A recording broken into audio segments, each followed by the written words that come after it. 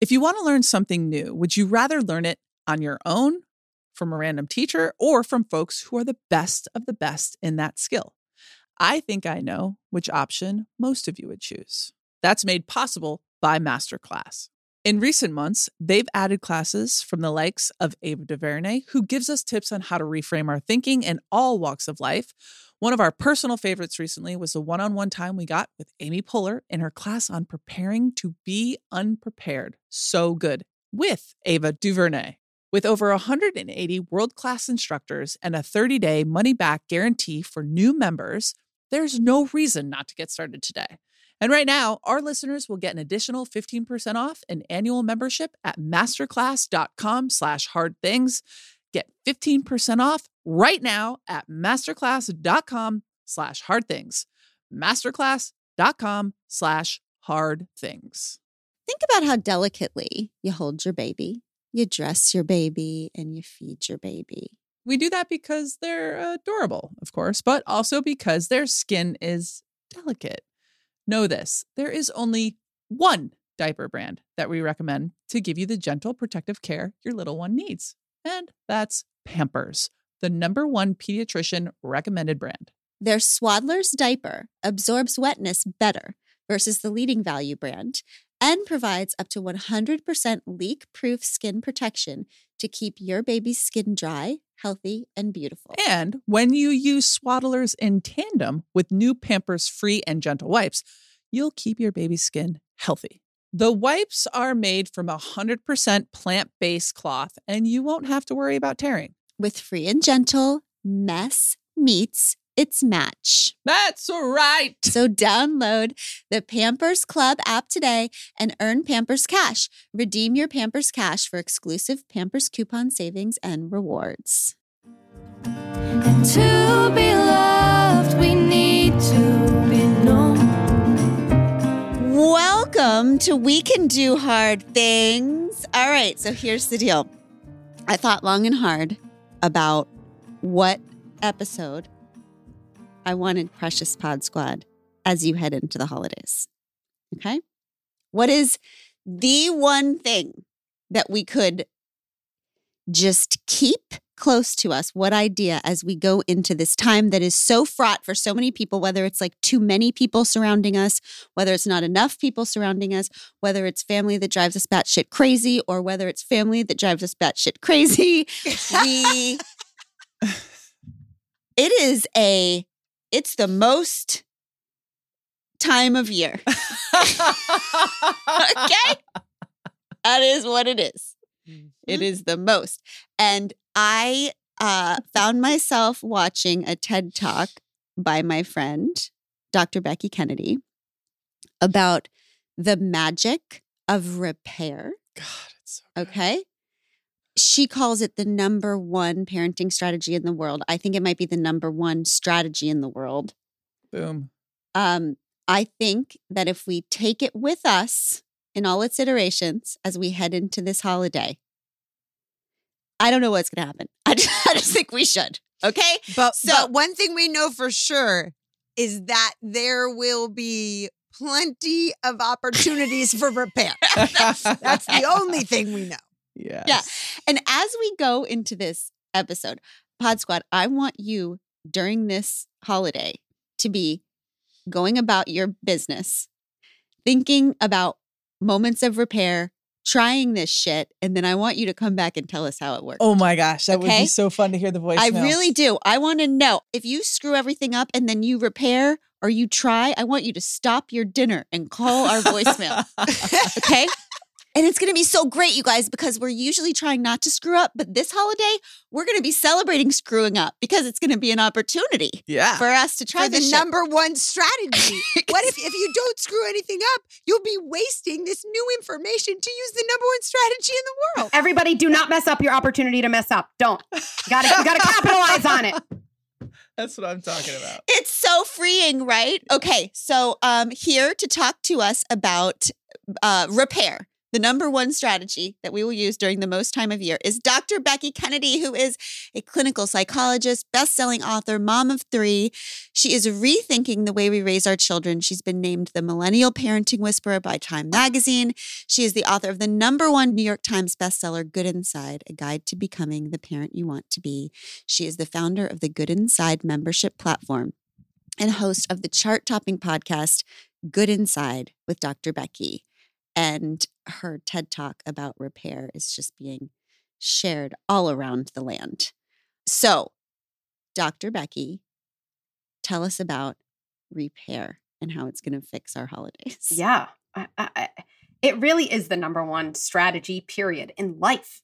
It is. It really is. Because you all know this. You talk about it all the time. We're imperfect beings. Like, we are not robots or humans, which means in every important relationship, we mess up, we struggle, or like we just show up in a way that we, wish we didn't. And if that happens for every single person, like it would only make sense for every single person to know what they can do after to feel empowered and to get things back on track for themselves and for their relationship. And that's what repair is. So repair it's really the act of returning to a moment where you were disconnected from someone. So you're returning to that moment. You're taking responsibility for your behavior and you're acknowledging the impact it had on someone else. And in doing that, and I'm sure we'll get to, just so many amazing things become possible. Okay, like what?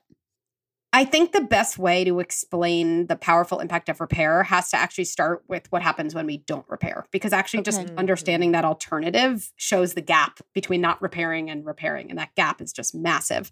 So I'll use an example not with kids. It's, late one night, I've had a long day, and I don't know, my husband asked me some relatively innocent question, and I snap back at him. Right? Oh, you're the worst. Or why would you ask me that? Or you're always criticizing me, something like that. And then I kind of walk out of the room. He's probably left being like, okay, I don't know what just happened. And maybe I go to bed and then I wake up the next morning like nothing happened. But I think we all know there's not like a closeness between us. Like we both are just holding on to what happened. So what will happen if I don't repair? Number one, for me, I'm just carrying around this like icky feeling. Like that didn't feel good to me. I didn't like the way I showed up. Even if I'd say, hey, honey, I wish you asked it a different way. Certainly not proud of my behavior. I'm carrying that around, right? I probably also feel a little ashamed of it, which always makes us hyper vigilant to seeing other people and worrying that they're thinking that about us as well. So it actually almost makes it more likely, oh yeah, my husband really does think I'm the worst person ever, right? So I'm hypervigilant to interpret kind of ambiguous situations in a negative way. I'm holding myself in a negative regard. That's not great.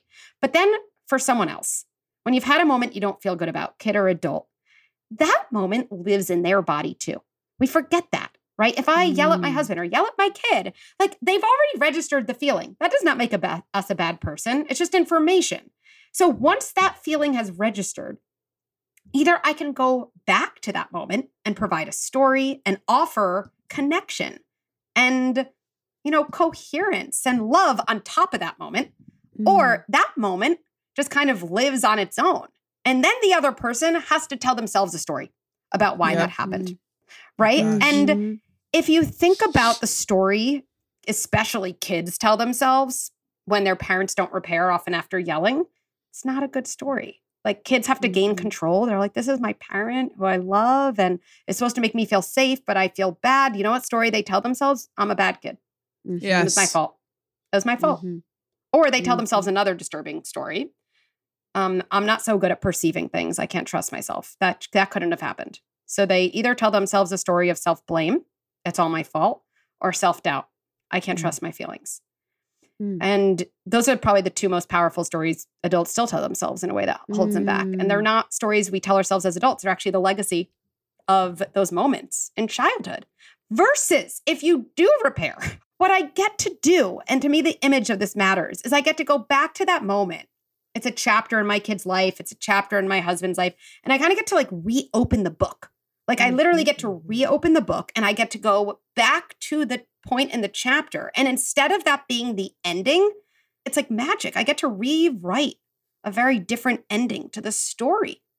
And we all know when you write more of a chapter, the theme of the chapter changes. The title of the chapter changes. The lessons you learn completely change because instead of that bad moment being the end point, that moment is just the part of a much larger story. Okay, so this is my question to you about that. Because it's actually like magic. Yes. Like you're kind of changing the past. Okay. 100%. Because in one of my many therapies, I have experienced this thing where the therapist takes you back to a moment in your life, like in your childhood. Mm-hmm. And they're like, okay, talk me through the moment. And then they have me add things to the memory that weren't there. Like, how would that go if you could rewrite it now? So I might say, okay, well, this person would have been here and this person would have been, they would have said this instead of that. Yes. And so this is a thing you do over and over again because memory is the thing that happened plus every time you thought about it. Yes. Memory isn't what just happened. It's what happened plus every time you thought about it. So if you think about it differently, if my 47-year-old self thinks about a memory from when I was 8 differently, it changes the actual memory of the thing. So I think what you're saying, Dr. Becky, okay, let's just throw my parents under the bus here because that's what we do on this pod. So let's say the thing happened when I'm 8. Mm-hmm. If they come back a week later and sit me down and say, okay, we're thinking about that moment where we lost connection. We want to talk to you about it. This is what we could have done differently. That memory is changing then instead of me having to wait until I'm 47 to change the memory. It's like photoshopping life. It's like magic. It's changing the past for them as they go forward, correct? That's exactly right. Yes, that is completely scientific. Memory is not a recollection of events. It's events plus every other time you've remembered that event. And the thing I'd add or shift a little is it's not just how we think about it. It's new experiences. It's really how we're feeling and those new experiences. This is why therapy is effective. If you actually think about therapy, why does it change people's life? Because the events in our past that impacted us still happened.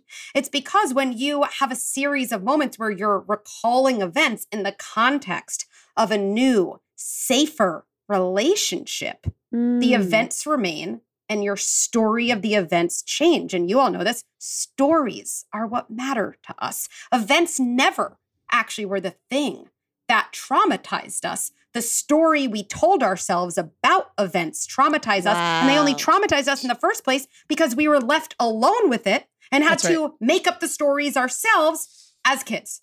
This is why at 43 years old, I am literally going back into my life trying to figure out what is real.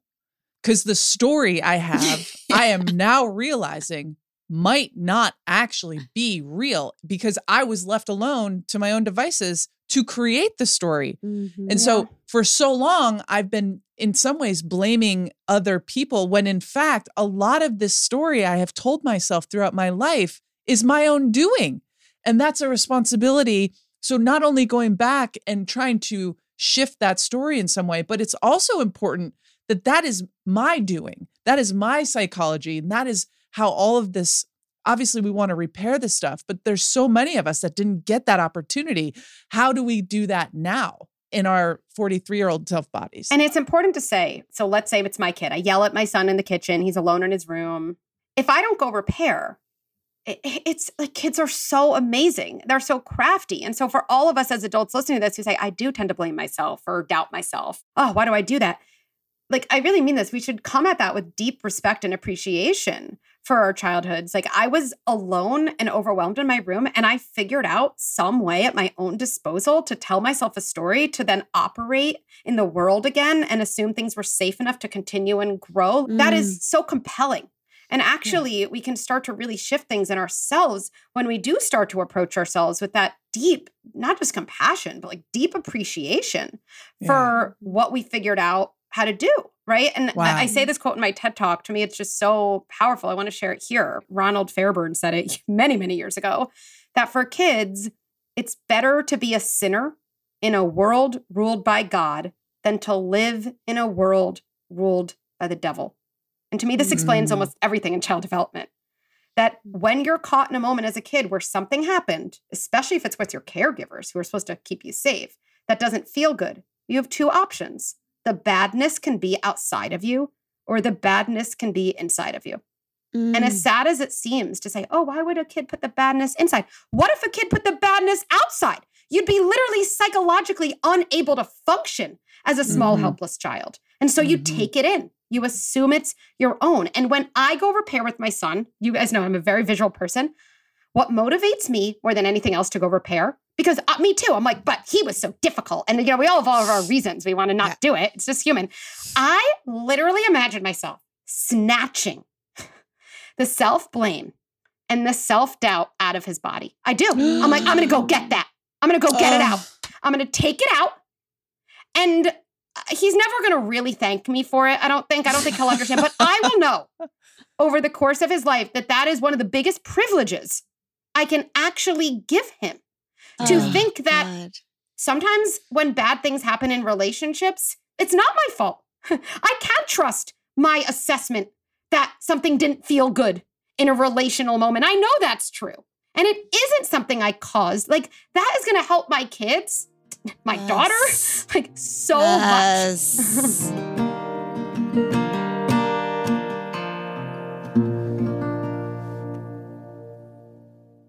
The weather's getting warmer, which is wonderful because we can say bye-bye to big, bulky sweaters and jackets and hello to shorts and tees. I just ordered 3 of Quince's muscle tanks. Check out their European linen shirt dress. I got it in the blue and white stripes, classic. It's beautiful and summery and gorgeous and linen, and it was less than $50. All Quince items are priced 50 to 80% less than similar brands, and Quince cuts out the costs of the middleman and passes the savings to us. But they only work with factories that use safe, ethical, and responsible manufacturing practices and premium fabrics and finishes. You will love all of it.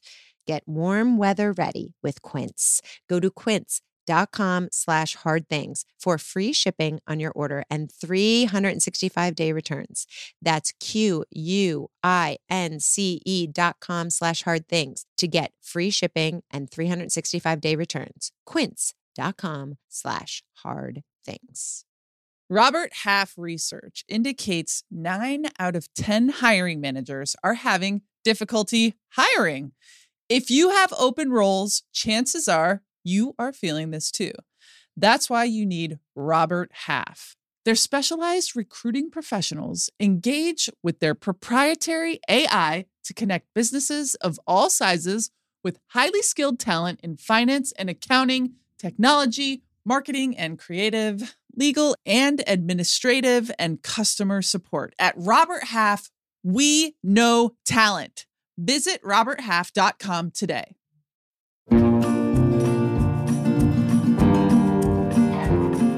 What is the difference between a repair and apology? So, yes, I think the difference is how we feel. I think like language around it, how I think about it is apologies often in our life serve to shut a conversation down, right? And we can go to our kid and we say, I'm sorry I yelled, okay? Can we move on? Or we say, I'm sorry you felt that way. Or we say, I'm sorry I yelled, but listen, if you just got your shoes on when I asked, it wouldn't have happened, right? That is not a repair. And I think, again, the visual of the difference is an apology is like my kid sitting on a couch and I go up to them and say something and like run away. And I'm like, oh, good, I got it over with. Where a repair is like sitting next to them on the couch and actually looking at them and like lingering and like kind of staying. Yeah. Yeah. For anyone who is thinking to themselves, that would have been great to know 35 years ago. Yes. Or I'm not buying it. Or it's too late for me anyway, so what good is this knowing this? Are you willing to walk us through the exercise that you did? Yes. In your TED Talk? Yes. And I just should say, I love skeptics. I really do. I love skeptics. This is why we get along so well. I do. I like skeptics think deeply about things before they want to incorporate new ideas. I value that. And I think skepticism is a cousin of curiosity. And curiosity is like amazing. So they sit very close to each other. So appreciate skepticism. there's very few things I say in like a very direct way. I'm always like, there's a lot of nuance. But to me, what I can say with like complete conviction, it is not too late. It is never, ever too late. And, to me, there's evidence of like research and things like that. I appreciate that evidence. That's real. And I often do think that some of the evidence that gives us the most conviction in something is the evidence in our body. I really, really do. And so, yes, I'd ask us to walk through this exercise. So, you're worried it's too late. My kids are older, or it's not one thing I did. I don't yell at my kids. It's like a pattern of things I did for 30 years. How do I repair for that? Or my kid is already X years old. They're cooked. Here's what I'd say. So just imagine that you get a phone call like right after you listen to this podcast episode from one of your parents.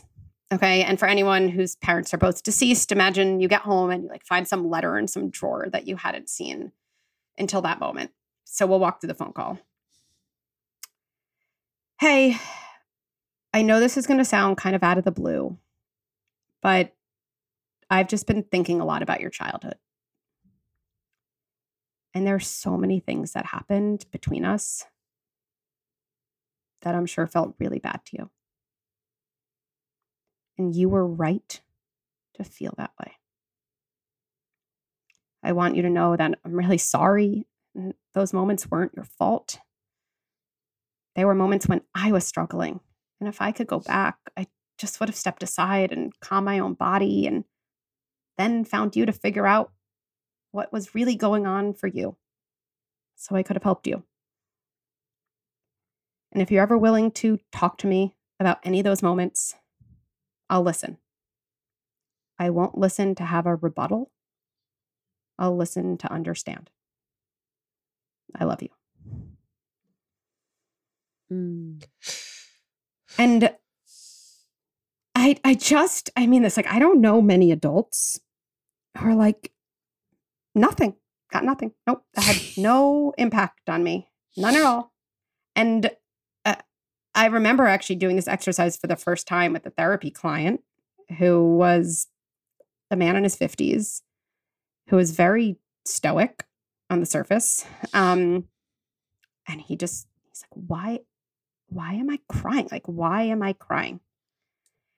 And why we're crying ever in things that don't always make sense to us in the moment is I think our body, a part of us is hearing something we've literally always needed to hear. And it's relief. It's relief of a part of us that we don't even realize how many things we've held in self-blame. And what I know is if there's a listener here who says, wow, that imagined exercise with my own parents would have an impact on me. Like, I feel like that's all the evidence I would ever need to say, consider the impact an actual repair would have on your child who is younger than you, right? Your child is always younger than you are, which means the stories of their lives are shorter and that much more amenable to editing. And so it's not too late. It's not going to change everything, and it will change some things. It always does. Can we talk a little bit about why it's so damn hard to do it? Because the case for it is so obvious. Yes. That it almost begs like, okay, so duh. Yeah. Like, let's do it. And yet, I actually find myself when I'm talking about these things, I feel bad for the generation right before me, or because they weren't taught this. They were taught that a good parent, like, it's easy for us to say, why the hell weren't they doing this? Why were we all in our bedrooms alone trying to figure out the world? Why did no one apologize to us? But their model for what was a good parent was not that. It's not that they thought they were being bad parents. They were trying to be good parents. But good parenting was seen as invulnerability. You don't let them see you sweat. You don't let them see your imperfection. You are infallible. Yeah. You said something so briefly on something recently where you said we are imperfect parents, and that's okay because we're preparing our kids for a very imperfect world. Yeah. We're actually perfect for this shit. Yes. Right? Yes. We are nailing it. Yes. So why is it so hard? Like, I find I can apologize to my kids like nobody's business. I do it left and right. I do it 10 times a day. They're so annoyed. I recommend with teenagers writing short letters because they don't want you to come to their room 6 times. But it's very hard for me to apologize to Abby. Yeah. Why is it so hard to apologize or to repair? Yeah. 2 reasons come to mind for me. So 1, having a really hard time apologizing can look on the surface like being pretty cold-hearted, right? And actually under the surface, there's so much intense vulnerability. And it's actually in that way very similar to why like toddlers don't apologize, right? We're like, say sorry, say sorry. Because in a moment, if you have conflated your behavior with how you think about yourself as a person, oh, I yelled at my kid. And then if you go into, I'm a horrible mom, let's say, you will literally be unable to apologize from that place. You can't repair because you can't literally face the reality that you did a thing that made you a bad person. We can't, as humans, feel bad inside. We actually can't. It's so disintegrating, right? And so we will avoid facing something if we think that thing brings on badness. It's actually adaptive for us to avoid it. So that's one reason. Which is, again, why when you think about kids who won't apologize, we're like, what's wrong with you? Say sorry to your cousin. All we're doing is actually making them more stuck in that. Or when we say to ourselves, what's wrong with me? I know I want to apologize to my wife. What is wrong with me? Which is probably what we say to ourselves, also making ourselves more frozen in that shame state. Shame is really feeling bad and unlovable, right? So that's one reason. Related to that, but a little more concrete, is that we're very used to telling ourselves the story of kind of justifying our action by like focusing on the other person's action. It's hard to separate those, right? So when it's a kid, it's like, well, I would have never yelled at my kid if they just listened to me the first time. And it feels like, again, we mix up these things. And if I repair, like we've told ourselves this story, it doesn't even make sense. I'm laughing. If I repair, it's like I'm saying to my 4-year-old that it's okay, they don't listen to me. I don't know who made that up, those equivalences. It's totally not saying that. But we justify to ourselves, or even think I can't repair because I don't want to, quote, reinforce my kid's bad behavior. And I think we even do that in our marriages, right? Because whenever we would repair, I'm sure there is something in someone else that triggered us or that we didn't love, right? But yeah, like I'll repair as soon as you repair. That's right. Exactly. It's like we're like in a standoff, you know, like I'll do it if you do it, right? But I think what we really miss there is like the gift of repair to ourselves. Like when you don't repair in a relationship that's meaningful to you, not only does it harm the other person and your relationship, it's such an awful feeling we walk around with. Yeah. And so I've been in that in my marriage too, where I'm like, he has to repair first, you know? And honestly, what helps me is I'll say, I'm really doing this for me. It's going to benefit him. It's going to benefit our marriage. But like, I hate this feeling. And like, I know separate from what he did, I didn't act in a way I'm proud of. That's true for me in a encapsulated way. And I'm going to feel better if I start out that way. And so I think to make that again concrete is the missing step in repairing with someone else that most of us aren't taught is you actually have to do what I call like a self-repair first. And to me, repairing with yourself is the process of separating what I did from who I am. For anyone listening, not driving, like I really recommend putting your hands out and separating them and looking at one and saying, this is what I did. That's my behavior. And me and you both, we'd say, I wasn't so good. Nope, that was not a great behavior, that one. Nope, okay. And keep that hand far away from the other one. And then you look at the other hand and you say, this is who I am. That's my identity. So on the one side, you say, what I did, my, quote, bad behavior. And on the other side, who I am, my good identity. And when you remind yourself those are separate and essentially I'm a good person who did not such a good thing, you start to find your groundedness, right? Because now you can face the behavior because it's not an indication that you're some horrible monster. So people who have a strong sense of self and who they are can apologize and can repair well. And people who might feel like they have adult imposter syndrome where someone's about to just figure them out every second in their marriage might not want to apologize because they think that the other person might figure out that they don't know what the hell they're doing ever. Yeah, but you think that I haven't done all of that equation already. I already know all of this. That I'm a better actor. And I give you the more grace because I know that deep down you think that you're a bad person and then I'm going to find it out. And I just don't believe that. And I'll never believe that. So here we are. I love that though, that it's about self-knowing. That's beautiful. And I think that's one of the reasons why we don't repair with our kids. Yes. Is because we are worried that they're collapsing the two hands. We are worried that if we walk back in there every week and a half and say, hey, remember, I did the thing again, not so great, that they are going to take as like the headline of that, mommy is bad and mean. And I know it for sure because she keeps coming in here telling me that she was bad and mean. Yeah.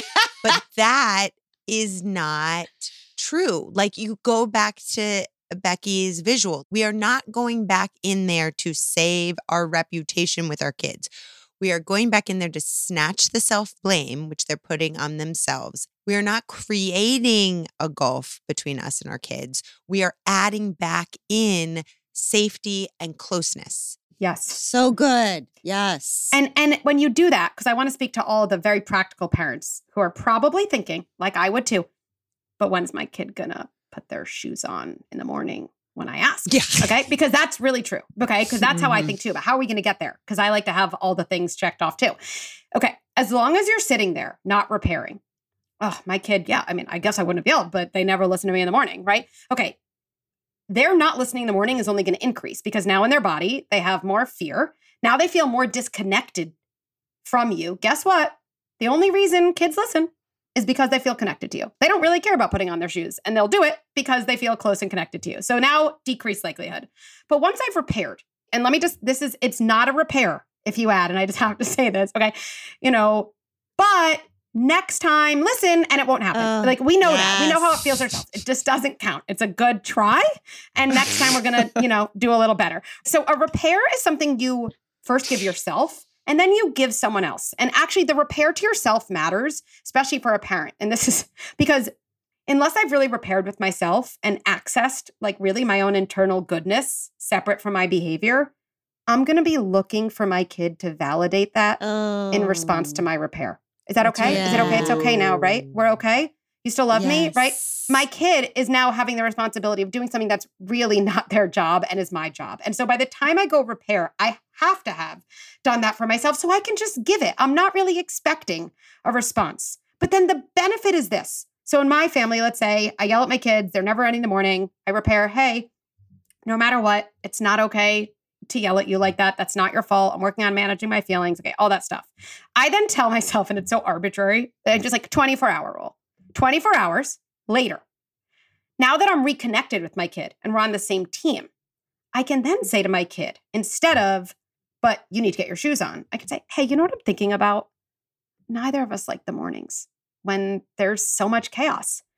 And I'm just wondering what we can think about doing to just make putting on shoes a little bit easier. Let's come up with that together. And, any parent who's like, do you think my 4-year-old is going to really come up with yes? Yes, they will, because kids are amazing problem solvers when they feel safe and connected, just like adults are. And so now that I've connected with my kid, I can actually get to the heart of things. Maybe we come up with, or maybe I realize, it's hard for a 4-year-old to know what to do. I'm going to put a little visual schedule, nothing fancy, but just something at the door that says sock, shoes out the door. Maybe I put my kid's socks by the door because it's just easier to get ready, right? Now I can actually do something practically helpful or help my kid build a skill they didn't have in the first place, which would literally never happen if I was blaming my kid for my behavior. I would like you to give us a couple examples of what is a good repair and what is actually not, in fact, a repair. It's not a repair if we come in and say, here's what mommy did, or Abby, here's what I did, and it would have been so much easier. I'm so sorry. And it would have been better for me if you would not have started the whole thing. Like that, not a repair. Right. But the beauty of it, and I just think this is so gorgeous. It's like, that Japanese pottery where they put the gold in and then it's more beautiful in the cracks than it ever would have been without the cracks. Repair, it's not like the second best thing after you've screwed it up. Mm-hmm. You will never have a more connecting tool in the world. You will never have something that makes you closer to your person than this thing, which means if you don't have dropped moments of connection, which we call fuck ups or whatever, if you don't mess it up, you will never have this beautiful thing. Like, it comes only if and because you quote unquote dropped the ball or messed it up or overreacted or whatever you did.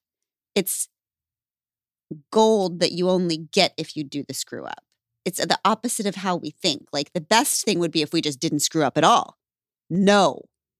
That would not be the best thing. That's right. That's not a thing. And it's true. Like, when you think about it, especially with your kids or even with another adult, right? The world has ruptures. Our closest relationships have moments that don't feel good. I often think, like, the worst thing for my kids would be to go out into adulthood with a model of a relationship, which, let me slow that down. The way we relate to our kid becomes the model they take into the world of what to expect in intimate adult relationships. We call those more sexual relationships, maybe, right? That's not what we have, but they're both intimate relationships. So I don't think any of us want our kids going into the world saying, you know who I'm looking for? A partner who is always perfectly attuned to my needs. Can't wait to find that person. That is a recipe for disaster. That's just literally never going to happen. What I think the best it gets is a kid saying, I'm looking for someone who, in general, tries to be attuned to my needs and care about them. And when we have moments that feel really bad, can own their part of that story. I mean, that's what I want for my kids. And they will not have that if I don't repair, but they also will not have that if I don't mess up. That is 100% true. And so as self-talk, the next time you yell at your kids, and I mean it, I want you to hear my voice saying, okay, step one, yell at my kids, crushed it, checked it off, halfway there. Look at me, head of the game. You know how people always say the first step is the hardest step? I already did it. I already did the hardest step. Amazing. Okay, what's next? Oh, repair. Okay.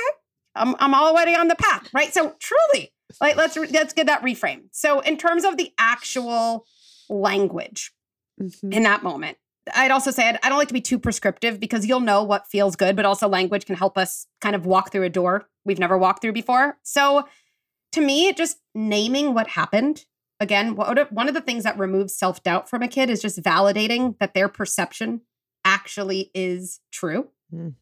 So name what happened, take responsibility, and kind of say what you would do differently the next time. So that might say, hey, I'm thinking about earlier when I yelled at you in the kitchen. And like, really, for a kid, they're like, oh, that thing, that did happen. I was, right? And I was right? I was there. Yes. A language I like in general to say to my kid is, you were right to notice that. I feel like that's such a powerful thing for kids to hear parents say. It's kind of like, you were right, that happened. So I'm thinking about earlier when I yelled at you in the kitchen.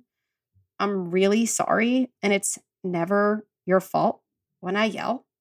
And I'm working on staying calm, even when I'm frustrated. Something like that. And what I'm really doing there is I'm both reminding my kid that they actually are accurate perceivers of their environment. We can do another episode on that and how I actually think we train kids to tune out their perceptions. Don't talk about that. Don't say that. That's not nice. Or we don't basically say to them, yes, you are really seeing what you see. So we're making sure we say, yes, that happened. And then when you say to a kid, and I know this is tricky, like when you say it's never your fault when I yell, I think that really matters. And I know it's easy to say, but I wouldn't have yelled if they didn't complain about dinner. I always imagine, like, if my kid is married and I don't know, their wife cooks dinner and it's not very good. And they end up yelling and say, look, I'm sorry I yelled, but it wouldn't have happened if the dinner you made just tasted better. Like, I don't know one parent who'd be like, I'm so proud. That's my boy. Like, that's my girl over there, like repairing like a champ. I think we'd be horrified if we heard that. I wouldn't have yelled at you if you remember toilet paper. You know, I'm just saying. Like, and so you cannot apologize to your kid in that way and expect your kid to do anything other than that. And so to me, I often think about that. And it's not our kid's fault when we yell. The truth is, the way we regulate our emotions and our own circuitry was in our bodies way longer than we even had that child. And that's what this activated, right? That's right. And it is the goal. None of us are completely regulated. No. But like as a parent, that is a good goal. That is something to work towards. I am working towards regulating my own anger. And you can say that we're never going to be there. So you can say that for the rest of raising your kid's life. But it actually is the goal.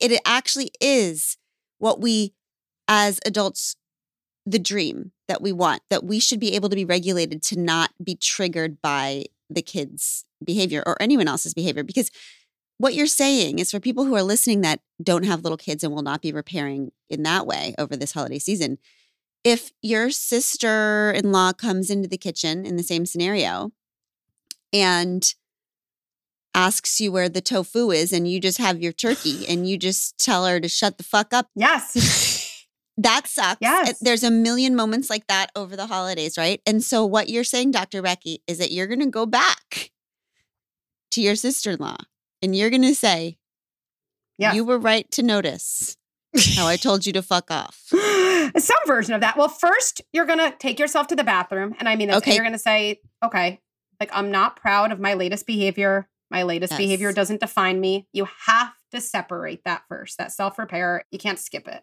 right? And then, some version of, hey, I'm sorry I snapped at you. Like, I'm feeling stressed. Wasn't your fault. I'm sure that felt bad.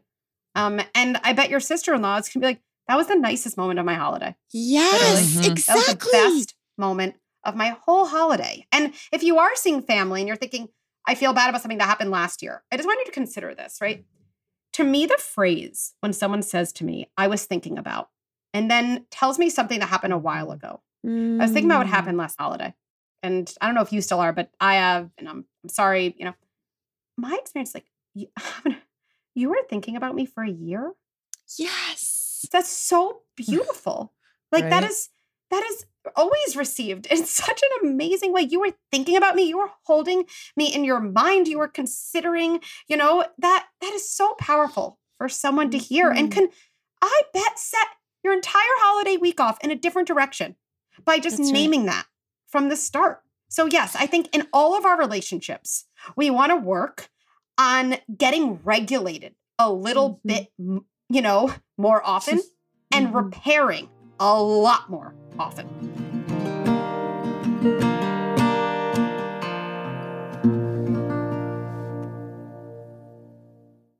There's a lot of subscription-based stuff nowadays, which is great. You might get one as a gift. You might really want to try something during a trial period. You might even make the occasional impulse buy. But what happens when you forget you signed up for this platform or need to cancel after the trial period on the platform? For me, I can never even find where I signed up to begin with. It gets overwhelming, but Rocket Money is here to help. Rocket Money is a personal finance app that finds and cancels your unwanted subscriptions, monitors your spending, and helps lower your bills so you can grow your savings. Rocket Money has over 5 million users and has saved a total of $500 million in canceled subscriptions, saving members up to $740 a year when using all of the app's features. Stop wasting money on things you don't use. Cancel your unwanted subscriptions by going to rocketmoney.com/hardthings. That's rocketmoney.com/hardthings. rocketmoney.com/hardthings. Here's an honest question for you with what I think is a pretty easy answer. When it comes to grocery shopping, would you rather wander the aisles of a store aimlessly, looking up and down your self-made list, or would you rather take a fun quiz about your individual goals and preferences and have a personalized cart built for you? Not to mention all the recipe recommendations and home delivery that come with it. If the latter option sounds more attractive, which I think it should, it for sure does for me, then you'll want to check out Hungry Root. I loved the creamy chicken and bell pepper Alfredo that I tried. It was so yummy. And the added bonus of doing all my shopping from home made it all the better. Right now, Hungry Root is offering We Can Do Hard Things listeners 40% off your first delivery and free veggies for life. Just go to hungryroot.com/hardthings to get 40% off your first delivery and get your free veggies for life. That's hungryroot.com/hardthings. Don't forget to use our link so they know we sent you.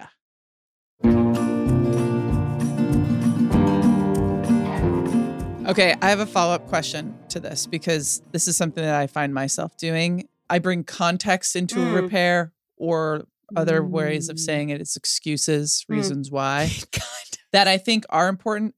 Can you include context or reasons? So give an example. For me, recently, something happened where I overreacted. I got woken up in the middle of the night. We have teenage kids. I overreacted. And so in the repair, I was trying to explain to them, when I get woken up in the middle of the night, I got super triggered. Some of my past is a part of this. Can that be a part of a repair? Or is it like, hey, I really want to work on overreacting in moments that absolutely don't call for it. And I'm really sorry. Yeah. I'm trying to figure out if I need to repair the repair. Okay. I want to first give you the ability to, I hate the term overreaction. If it works for you, then use it. But again, I would say like there's a story there. Yeah. There's a story there. And it matters to understand it. So that's number one. I think one thing I'd say is when we really do that moment or two, maybe it's longer, of self-repair,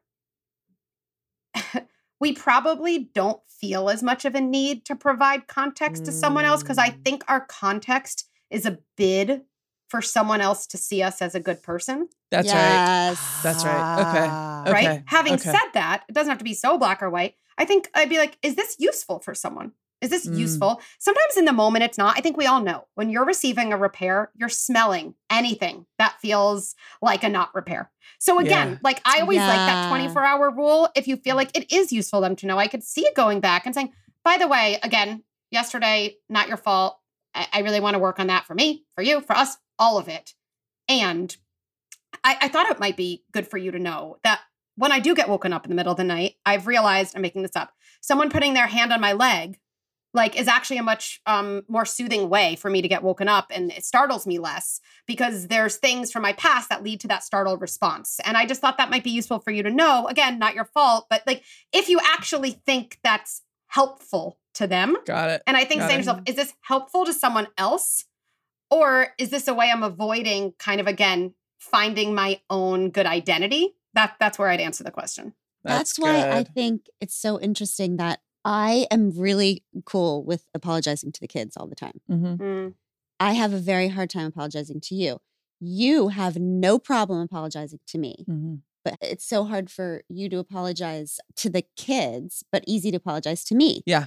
And I think it's because I have so much confidence in my being a good mom. Yeah. But I don't have a lot of confidence yet about being a good partner. And I struggle with my confidence in parenting, and I'm pretty confident in my ability to be a spouse. Yeah. It's interesting to think about who are the people that you have the most trouble apologizing to, because it's probably because you're insecure about your part. It's such vulnerability. I feel most vulnerable there.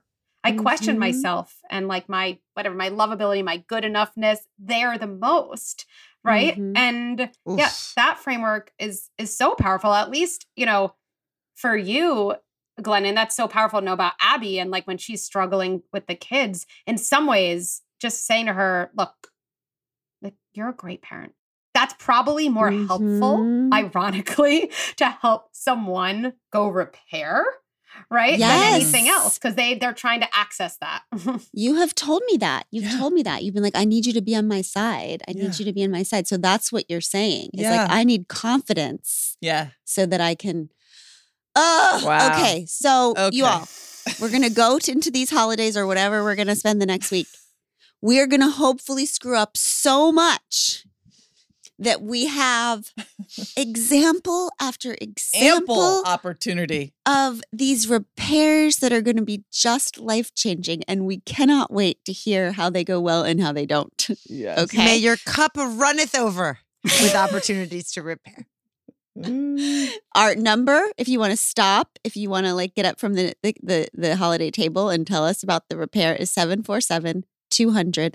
5307. And you all, I love you so much. But when you call us, it's actually not a podcast length of time that we can hear your voicemail. So They're amazing, though. just try to smush it into a smaller amount of time. And happy holidays, Happy y'all. holidays, everyone, or happy-ish holidays or holidays. Or Have a less wonderful happy time of the holidays year. and give us a call. Yeah. Dr. Becky, thank you for everything. I'm just going We to love book you you. again for in a few months so we Can't can wait. figure out what else the hell you're thinking about. Happy holidays. We love you, Pod Squad. Go forth and repair.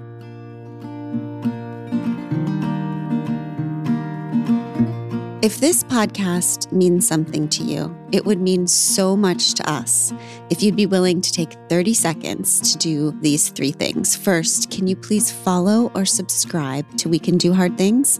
Following the pod helps you because you'll never miss an episode, and it helps us because you'll never miss an episode. To do this, just go to the We Can Do Hard Things show page on Apple Podcasts, Spotify, Odyssey, or wherever you listen to podcasts, and then just tap the plus sign in the upper right-hand corner or click on follow. This is the most important thing for the pod. While you're there, if you'd be willing to give us a 5-star rating and review and share an episode you loved with a friend, we would be so grateful. We appreciate you very much. We Can Do Hard Things is produced in partnership with Cadence 13 Studios. I give you Tish Melton and Brandy Carlisle. I walked through fire, I came out the other side. I chased desire, I made sure I got what's mine. And I continue to believe that I'm the one for me. And because I'm mine, I walk the line. 'Cause we're adventurers and heartbreaks on map, a final destination we lack. We've stopped asking directions to places they've never been. And to be loved, we need to be known. We'll finally find our way back home. And through the joy and pain that our lives bring, we can do hard things.